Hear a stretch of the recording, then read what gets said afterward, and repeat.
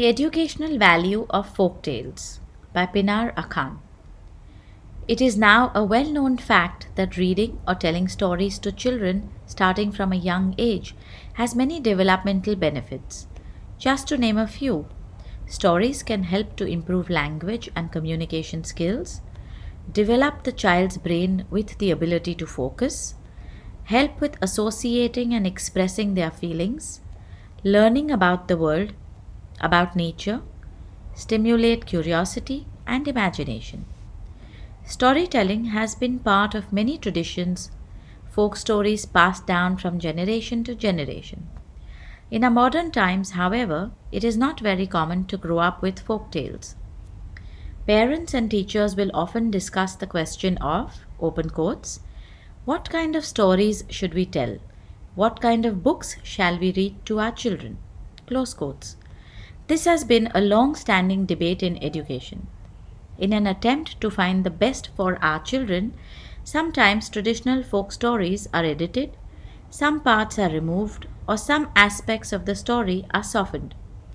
Of course, we have to be conscientious in whatever we teach or tell a young child, but we should perhaps also pay attention to the benefits of folk stories, which traditionally were part of educating the next generation.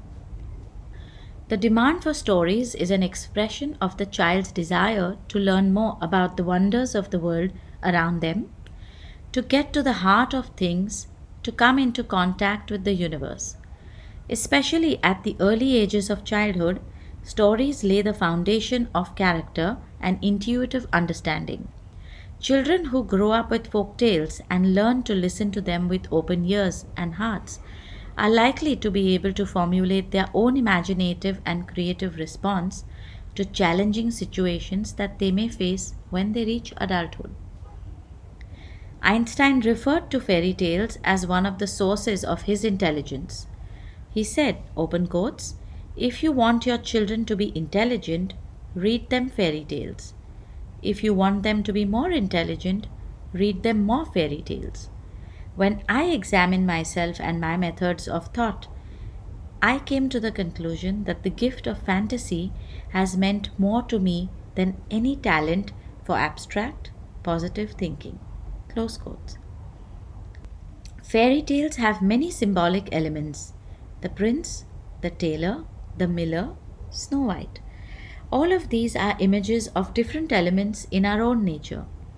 It is this recognition and resonance that makes the character feel close and familiar. The first steps of connecting with oneself and the world can be experienced through the deep feelings experienced through a story. These feelings can mature and bear fruit many years later in life.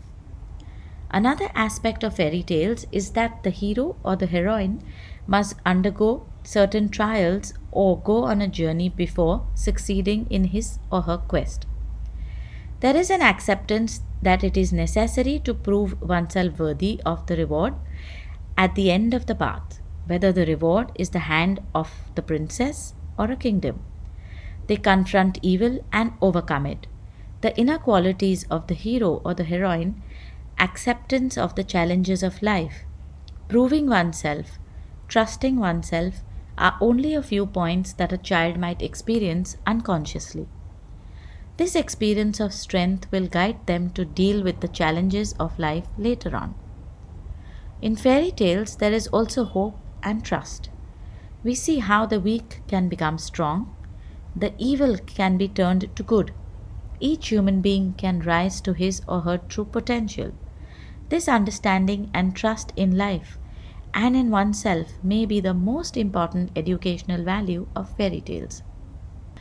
Rudolf Steiner described the need for fairy tales beautifully.